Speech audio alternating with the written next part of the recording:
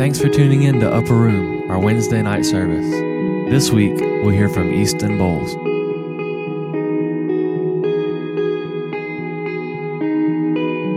few weeks ago, it's been probably close to a month ago, Greg sent me and Sam and Glenn Cockroft a text message and asked, hey, would you guys be interested in preaching a Wednesday night in December? And we all three accepted. And so in preparation for that, a couple of weeks ago, me and Sam were talking at the gym, and we were like, you know what, maybe we could coordinate these messages. I was like, so maybe you could do Mary, stick with a Christmas theme. You can talk about Mary, I'll talk about Joseph, and then maybe Glenn could wrap it up with Jesus, you know, the grand finale of Christmas. And so Sam was like, yeah, I like that idea, let's do that. And as you know, if you were here last week, Sam preached about Mary, not the mother of Jesus. He preached about Mary Magdalene. But I'm going to preach about Joseph, not Joseph Magdalene, but Joseph, the father of Jesus.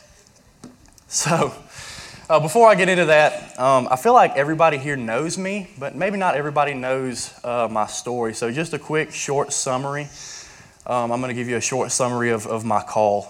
About 2 years ago, I was laying floor in McGee, Mississippi.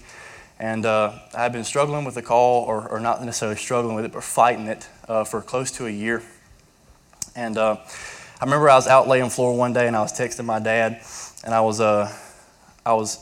sought him because I was broken over the situation, but I was wanting him to say, yeah, you're not called to the ministry, bro, you're good. That's not what he said. So I kind of was arguing with myself and with God just to him. And one of my main arguments was, I just don't want this to be something that's coming from right here. If it's coming from the Lord, I need to know it's coming from Him, which was completely not a possibility because, I had no intention of ever standing up here in front of any of you tonight at all, ever. This is very, very intimidating. So this was not in my, 10-year plan. So I told Dad that, and he said, God takes volunteers too. And whenever he said that, immediately the verse came to my mind, who can I send and who will go for us? And then said, here am I, send me. And right there in that moment, I was in the warehouse of the flooring store, and I hit my knees weeping, praising God, begging him to change his mind.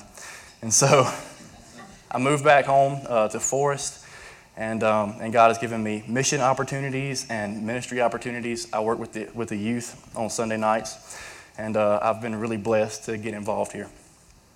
So whenever Greg first mentioned this to me and Sam and Glenn, I started praying and seeking the Lord on what He would want me to speak on. And so I prayed over it, and I kept seeking the Lord. And he gave me this verse right here. It's Matthew chapter 16, verses 24 and 25. And so this is just going to kind of be our diving board to get deeper into some scripture. So like I said, we're talking about Joseph, but we're going to look at the life of Joseph through the magnifying glass. So if you want to imagine this verse as the lens of the magnifying glass, we're going to study Joseph through this lens. This is how Jesus the Messiah was born. His mother Mary, that's the wrong verse, Grace. Matthew 16, 24 and 25. Okay, there it is. Jesus said to his disciples, if any of you wants to be my follower, you must give up your own way, take up your cross, and follow me. If you try to hang on to your life, you will lose it. But if you give up your life for my sake, you will save it. And that's kind of what the Lord placed on my heart to study in the life of Joseph. And so after the Lord placed this on my heart, I began studying. And so we're going to start reading in Matthew chapter 1, beginning in verse 18. We're going to read through the end of the chapter. Now that's the right verse, okay. This is how Jesus the Messiah was born. His mother Mary was engaged to be married to Joseph. But before the marriage took place, while she was still a virgin, she became pregnant through the power of the Holy Spirit. Joseph, to whom she was engaged, was a righteous man and did not want to disgrace her publicly, so he decided to break the engagement quietly. As he considered this, an angel of the Lord appeared to him in a dream. Joseph, son of David, the angel said, do not be afraid to take Mary as your wife, for the child within her was conceived by the Holy Spirit. And she will have a son, and you are to name him Jesus, for he will save his people from their sins.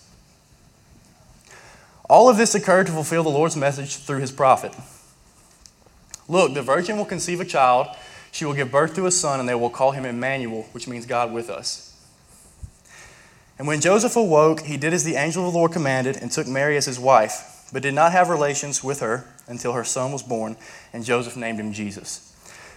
So this is a passage that we look at every single Christmas. If you have family traditions like my family does, either on Christmas Eve that night or the next morning before we do the gifts and all the good stuff, we'll read the Christmas story. And a lot of times whenever we hear this, especially that first verse that I read, 18, we hear it and we're like, man, that's so beautiful. That's such a nice thing to hear, Most preachers read it and it sounds like something like, and Mary and Joseph were found with child from the Holy Spirit. And we're like, man, that's beautiful. Unless it's you, right? So just put yourself in Joseph and Mary's shoes for just a minute.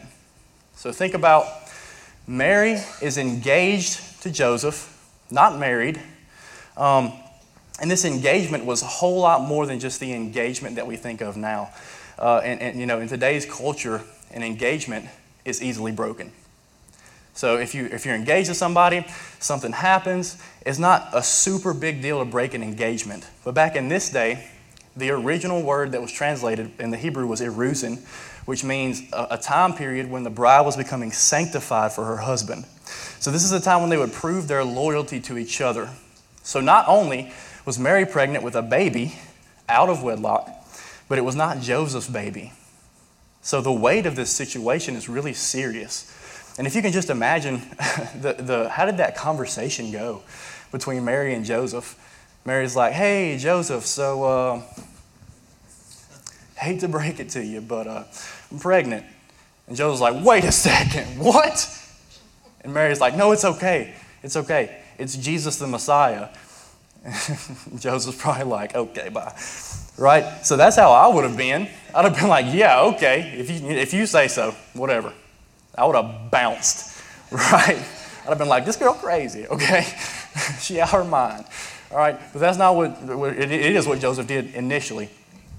So this is a super weighty situation. And whenever I study this passage, and later on in the passage, the angel of the Lord appears to Joseph, and he says, okay, Joseph, it's going to be okay.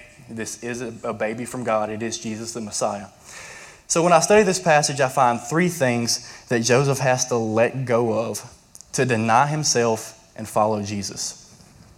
So the first thing that I see that Joseph has to let go of is Joseph has to let go of being understood.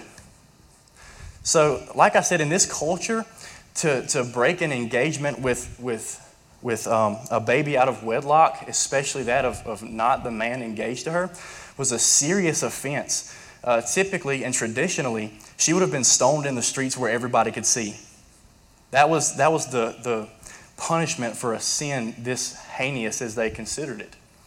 And so if you would just imagine, Joseph, if we can take a little liberty with Scripture and say, Joseph's friends and his family, they're probably like, hey, Joseph, man, you know that baby's not yours, right? Like, not only did you not follow tradition and take care of the situation, right? But you're going through with the marriage anyways. Like, what is wrong with you, right? And so Joseph had to completely let go of being understood to follow the call of Jesus in his life. And we can apply that to ourselves so easily today.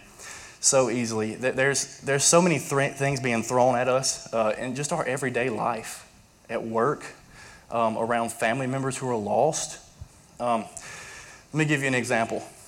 Hey, just drink this. It's not going to hurt anybody. It's not going to hurt anybody. Hey, smoke this. It's cool. It's not hurting anybody. What's wrong with this little white lie? A little white lie never hurt anybody, right? What's wrong with sex outside of marriage? It's just between two people. It's not hurting anybody, right? And so the world tries to force so much on us, and we have two options. We can either partake to attempt to be understood, or we can reject it and be understood by Jesus. Amen.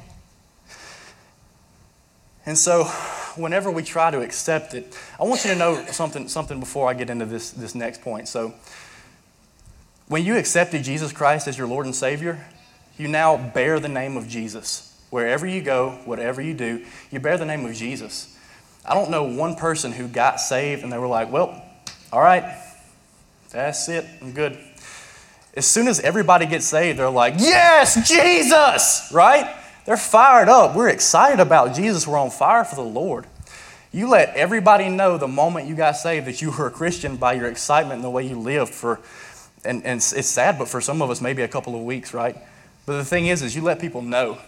So as soon as you accepted Jesus, you bore his name. You carry his name. And so this is what Romans chapter 2, verse 21 through 24 says about those who carry the name of Jesus and accept sin to be understood. Well then, if you teach others, why don't you teach yourself? You tell others not to steal, but do you steal?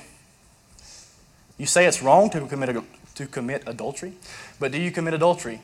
You condemn idolatry, but do you use items stolen from pagan temples? You are so proud of knowing the law, but you dishonor God by breaking it. No wonder the scriptures say the Gentiles blaspheme the name of God because of you. And this is some serious stuff. Whenever I read this for the first time, it was a gut punch. It took my breath away. I was like, Paul's telling us that it's because of us that the Gentiles hate God. But it's so true. Whenever we carry the name of Jesus and we live like Satan, the world hates God, and it's our fault. We have a counterpart to that. We see it in 1 Peter chapter 2, verses 9 and 10.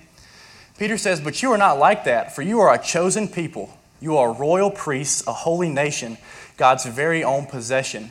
As a result, you can show others the goodness of God, for he called you out of darkness and into his wonderful light. Once you had no identity as a people, and now you are God's people. Once you received no mercy, now you have received God's mercy." We're not called to be understood. We're called to royalty and righteousness through Jesus Christ. He's the one who has changed our lives, and we forsake being understood by the world, by the world's viewpoint, and we accept Jesus and being understood and following Jesus. The second thing that I see that Joseph had to let go of his own plans. Joseph, I feel like we can make the assumption that Joseph is kind of a small town guy. Maybe Mary is a small town kind of gal. Stop laughing, Sam. You're making me laugh. Sorry. I said gal. Anyway. So we can kind of make the assumption that, they might not be just super high up on the socioeconomic list, right? And then we can all agree with that. We've heard the wives' tale. What is it? Bad gas travels fast. Is that right? Does that sound right? Does that sound right? Anyway. So what I'm saying is maybe things got around pretty quick. Okay? All right? Yeah, okay. All right, maybe I just made that up. I don't know. It sounded right whenever I was seeking the Lord over it. But anyway, so Joseph had plans for his life, and even before he had his plan set, his plan had already been a little bit made for him. Back in this day, people didn't marry out of love. People married out of arranged marriages. And Joseph and Mary's marriage was an arrangement. So Mary's mom and dad and Joseph's mom and dad said, okay, these two are going to be married. Not only that, but Joseph was a carpenter by trade, which means that either his dad or somebody close to him in his family was also a carpenter. So Joseph's life was planned out a little bit for him, but you can just think he was like, okay, so I'm going to be a carpenter in this town. I'm going to marry this girl. We're going to have a few babies. We're going to live happily ever after. Joseph had his own plan. But here's the thing, whenever Jesus shows up, he wrecks your plans. He wrecked Joseph's plans. We can see in Proverbs 16:9, we make our plans, but the Lord determines our steps. And this is kind of a polite way for Solomon to say, hey, look, man, you can plan something, but God gonna mess it up. And the thing is we as Christians, as followers of Jesus, we need to be receptive of that. Let me say it like this. So, have you ever been in a situation and maybe a door opens? In the moment, you don't see it as a door opening, but maybe a door opens. And there's some things happen and you're like, God, what are you doing? Take this from me. I don't know what to do. I don't know what direction to turn. And maybe God's like, son, I put that there for you. There's an opportunity happen, and you need to take advantage of it. We need to be receptive of God changing our plans. The third thing that I see that Joseph had to let go of, Joseph had to let go of the results. You know, whenever we talk about the Christmas story, and there's so much that happens in the Christmas story. First and foremost, the birth of the Savior of the world. There's a whole bunch of prophecies that are being fulfilled, even up until the little gifts that the wise men brought and the shepherds hearing the angels. There's so much happening that we forget about Joseph. Joseph seems, in passing, as a very minor character of Scripture. He's lucky to make it out of 2 chapters of the Bible if you don't take into consideration that there's 4 Gospels, right? We just don't see a lot from Joseph. But Joseph knew the plan that God had for him because he understood that he was not to be understood, followed God's plan, and now he knows, hey, you know what? Maybe the results are up to God.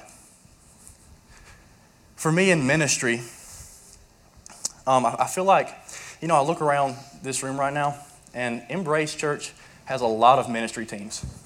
And I feel like a lot of us serve on ministry teams. So I'm going to relate this to ministry for just a second.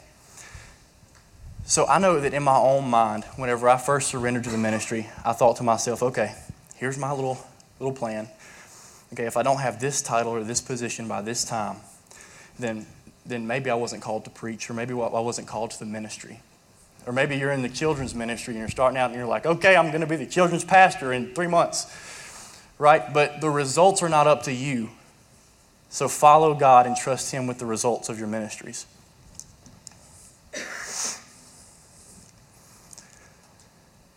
In Romans 14, 7 and 8,